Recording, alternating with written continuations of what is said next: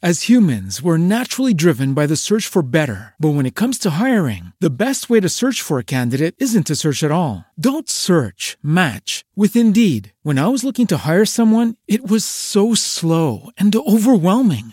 I wish I had used Indeed. If you need to hire, you need Indeed. Indeed is your matching and hiring platform with over 350 million global monthly visitors, according to Indeed data, and a matching engine that helps you find quality candidates fast. Ditch the busy work. Use Indeed for scheduling, screening, and messaging so you can connect with candidates faster. And Indeed doesn't just help you hire faster. 93% of employers agree Indeed delivers the highest quality matches compared to other job sites, according to a recent Indeed survey. And listeners of this show will get a $75 sponsored job credit to get your jobs more visibility at Indeed.com/podcast. That's Indeed.com/podcast. Terms and conditions apply. This is Action and Ambition, the show that takes you all over the world to share interviews with the most successful and relevant people on the planet. Hear their backstory, get the most important lessons they've learned on their road to success, and hear exclusive tips on how to implement their success in your own life. Action and Ambition is brought to you by Entrepreneur Magazine and your host, Andrew Metal.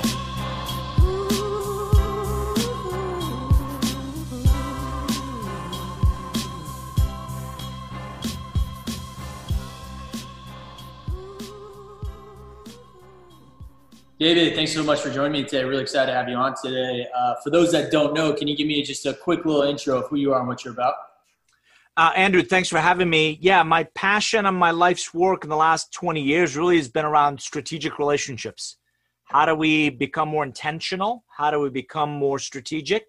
How do we become more quantifiable in the relationships we choose to invest in? Everybody still thinks of them as soft skills. I think we've proven A, they're not that soft, and B, they're not that easy.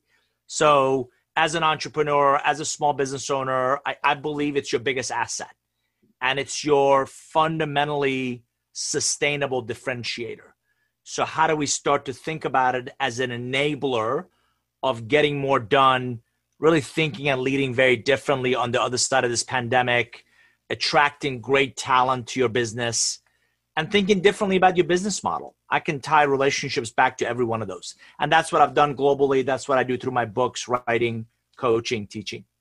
That's awesome. Where do you start? Like, what's the starting point when you're going in and analyzing a new business or a new client? Like, what does that initial, I guess, onboarding or, assessment look like?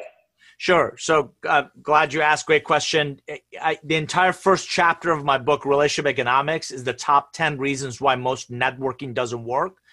There's no purpose. There's no goal. There's no plan. So you got to think of relationships as an enabler. So I always start, and Covey says the same thing, start with the end in mind. Let's work our way backwards. Why do you believe you need to build relationships? Let's just say I want more clients. Great. Now let's talk about what that ideal relationship profile looks like.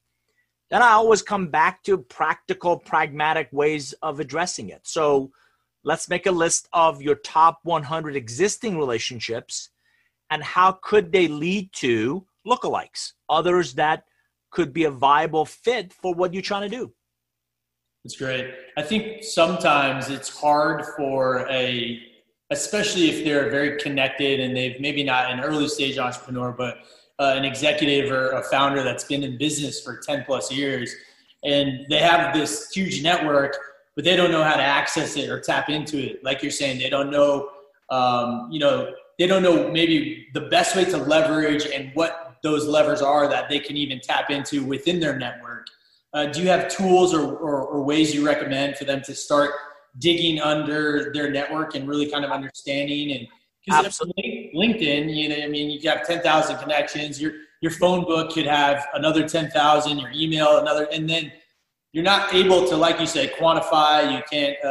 You can't truly understand who's in that database that you've collected for so long. You're exactly right. So we've got three challenges. One, don't confuse quantity with quality. Right?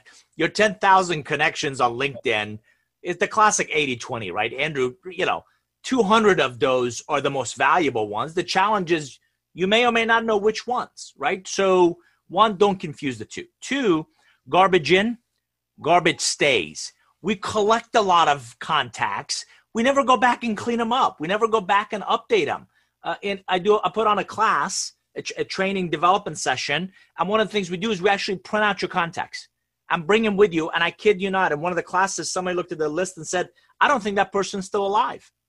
So if we don't update our contacts, you should have no expectation of them producing the results. Number 3, we confuse busy work with moving a relationship along a value continuum. So your touches are great, but think of that as relationship creation, right? Pre-pandemic, would have coffee, would have lunch, would meet a lot of people. Again, useful, but that's the relationship creation. You're going to struggle unless you find a way to bridge that to relationship capitalization. So what I'd recommend is make a list. Make a list of your top 100 business relationships that are most relevant, that you may or may have not touched base with lately.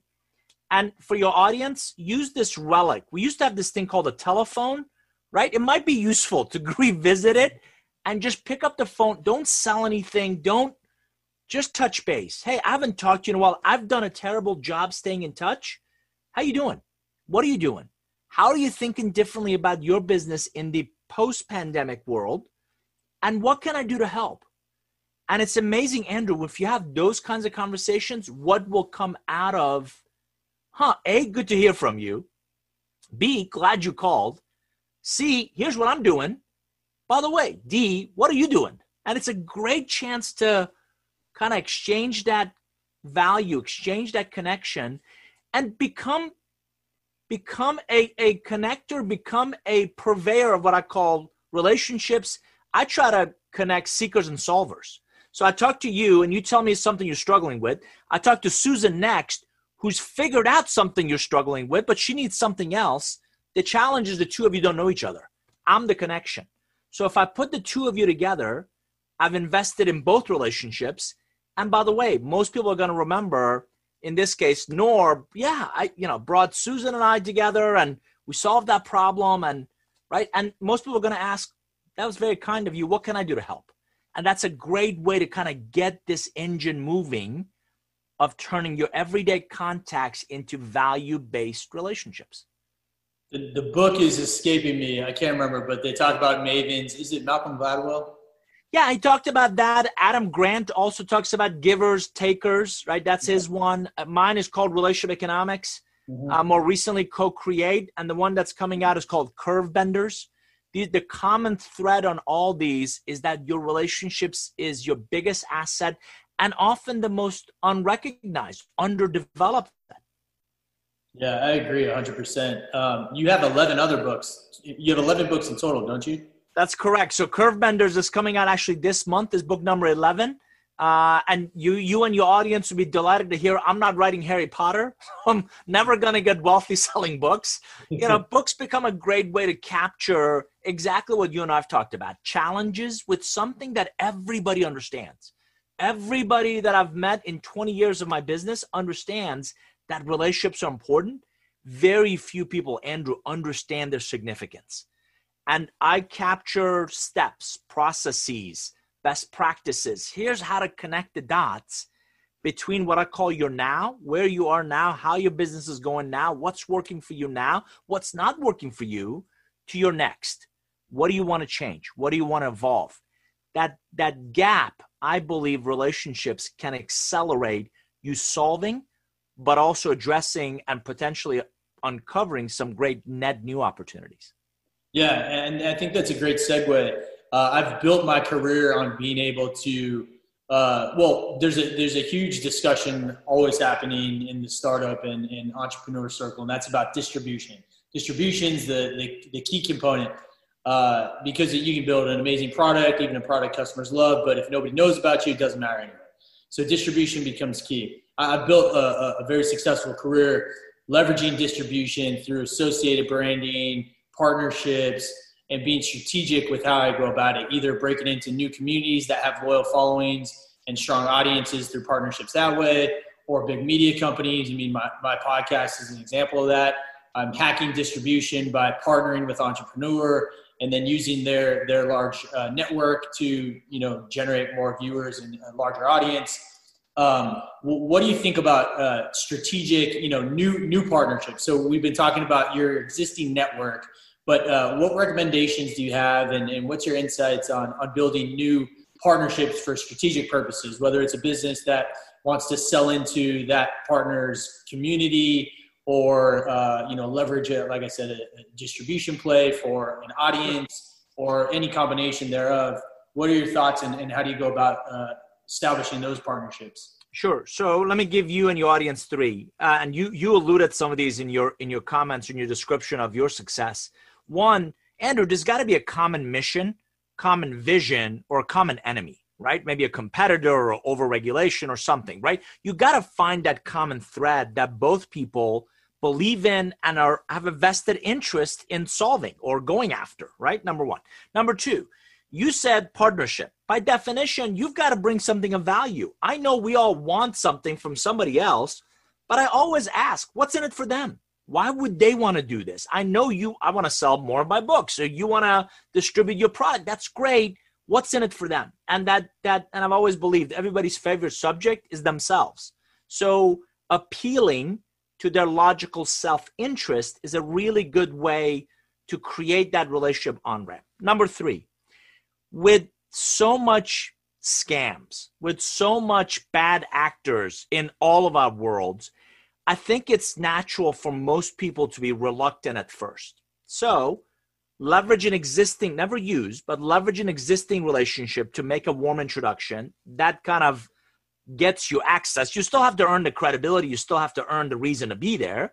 But word of mouth is still one of the, with all the technology, with all the amazing things we can do, that's still one of the best ways to get in the door. Number two, you got to do that. You got to demonstrate very quickly. People's attention span is getting shorter. There's value in brevity. Get to the point. What's in it for them? Why would they want to do this? How do you engage them? The third one is, I believe in think big, start small, find a way to scale. Think big. That's great. Here's what we could do together. You don't know me. I don't know you. Why don't we start small and test something, pilot something, prototype something. Let them see the value. The challenge with relationships, you can talk about it all day long. People have to feel it. So once I feel that, yep, you're legit and you're real and your value is real and yep, we're better off because of doing this, I'm willing to do more with you. But don't assume out of the gate, I want to open up my entire relationship to someone like you or someone that I don't know, that I haven't had any experience working with. So again, I know most of your audiences may not be in the ice cream business, but if you give somebody a taste, right, those who get it are going to want more. So think big, start small, then find ways to scale and really blow out that partnership so it creates an enormous win-win.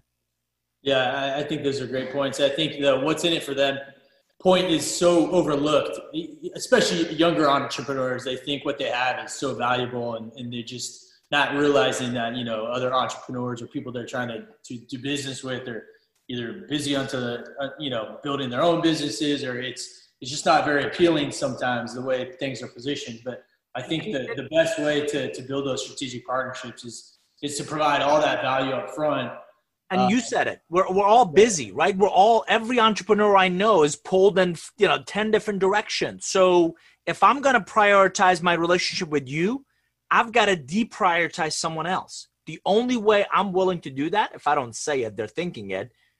What value do you bring that's better, different, stronger? You're tapping into a market I'm not tapping into. You bring a different segment that I may not be going after. All of those things are less about you, more about how your relationships are better off because of you. Right. Awesome. Yeah, I totally agree. David, where can people find you online and find your information, find your books? Sure. So Nour Group, my last name is Nour. So nourgroup.com is our website. We have a store where you could get my stuff. We have a private community called our Nour Forum, which is nourgroup.com/forum. I'm fairly active on various social media channels. Again, just my name, @David Nour. But our website is probably the best place to find all that. Again, Nour Group, NOUR Group.com. Awesome. And where can people pick up Curve Benders? From the site? Sure. And it's also available on Amazon, on Barnes & Noble, and anywhere and everywhere else you get books. But it's coming out later this month. And I believe Relationship Economics, Co-Create, and Curve Benders are my Star Wars trilogy. So it's coming out later this month. Nice. Can you give us just a snippet of what Curve Benders is about too? Sure. So you'd be surprised if I told you it's about cooking, right? So it's again, my life's work has been about relationships. So Curve Benders at their essence are relationships. I started, Andrew, I took a lens at future of work. So what will the next 10 years of my work, your work could look like? We identified 15 forces like this pandemic that could disrupt it. The only way for you to remain relevant is through personal reinvention. So you got to reinvent yourself. That's how you remain relevant. The best path to that reinvention, or what I call non-linear growth, the hockey stick, are a few strategic relationships I call curve benders. So, $1 million question, who are they? Where are they? How do I find them? Probably equally as valuable, how do you become a curve bender in the lives of others? And that's exactly what I talk about in the book in a practical, pragmatic way. I give you steps, I give you processes. We've researched and identified those forces that are going to disrupt your world. And just to give your audience a glimpse, can you imagine if we didn't have internet access the last year, we'd be in a bigger trouble than we are now. And most of the clients I'm talking to have figured out how to get around this pandemic. Their bigger concern is, what if the next one is a cybersecurity? What if the next one, God forbid, is a natural disaster? How ready will we be? And how quickly can we assess and act? And your relationships become a huge asset in that journey. Awesome. I love it. And that'll be available when? April 27th is the pub date. It's available for pre-order now on our website, on Amazon, other places. But I'm excited. I believe it's my best work yet. So that's awesome. The book sounds amazing and very timely. David, I really appreciate you coming on today. Last question I have for you is about impact and legacy. When you're no longer here, what is that impact and legacy that you want to leave behind? Yeah, I want to be remembered as the guy that made a difference, right? So, I'm hoping, and success to me is one of your audience members hears this message, really makes the time to think about their own relationships and decides to double down on what I believe is their biggest asset, which is the relationships they have. If that makes a difference in one person's life, mine would have been worth it. And that's how I want to be remembered, the guy who cared enough to really be that flag bearer for this idea that relationships matter and they impact not just our work. Andrew, we've talked a lot about professional success. It also impacts the way we live and the way we play and the way we give and really serve others. Yeah, I completely agree. I think, like you said early on, they're probably the most valuable and most undervalued and probably overlooked asset that we have. So relationships are, in my opinion, probably the most effective and most important part of business. And then, on the personal side, obviously, without people, what do you have? So the relationships become instrumental to all things that you probably care about, to your mission, to who you are supporting, to who you enjoy life with. So I think this is a really important subject. I'm glad you're the one sharing and being that flag bearer. So it seems like you've been doing this for a long time, and it seems like you have some very wise words and great insights. I appreciate you coming on today. Hey, thanks for having me. Awesome.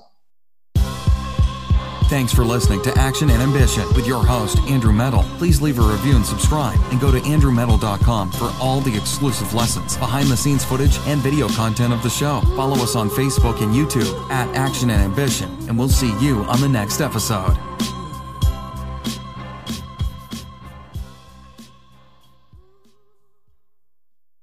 As humans, we're naturally driven by the search for better. But when it comes to hiring, the best way to search for a candidate isn't to search at all. Don't search, match with Indeed. When I was looking to hire someone, it was so slow and overwhelming.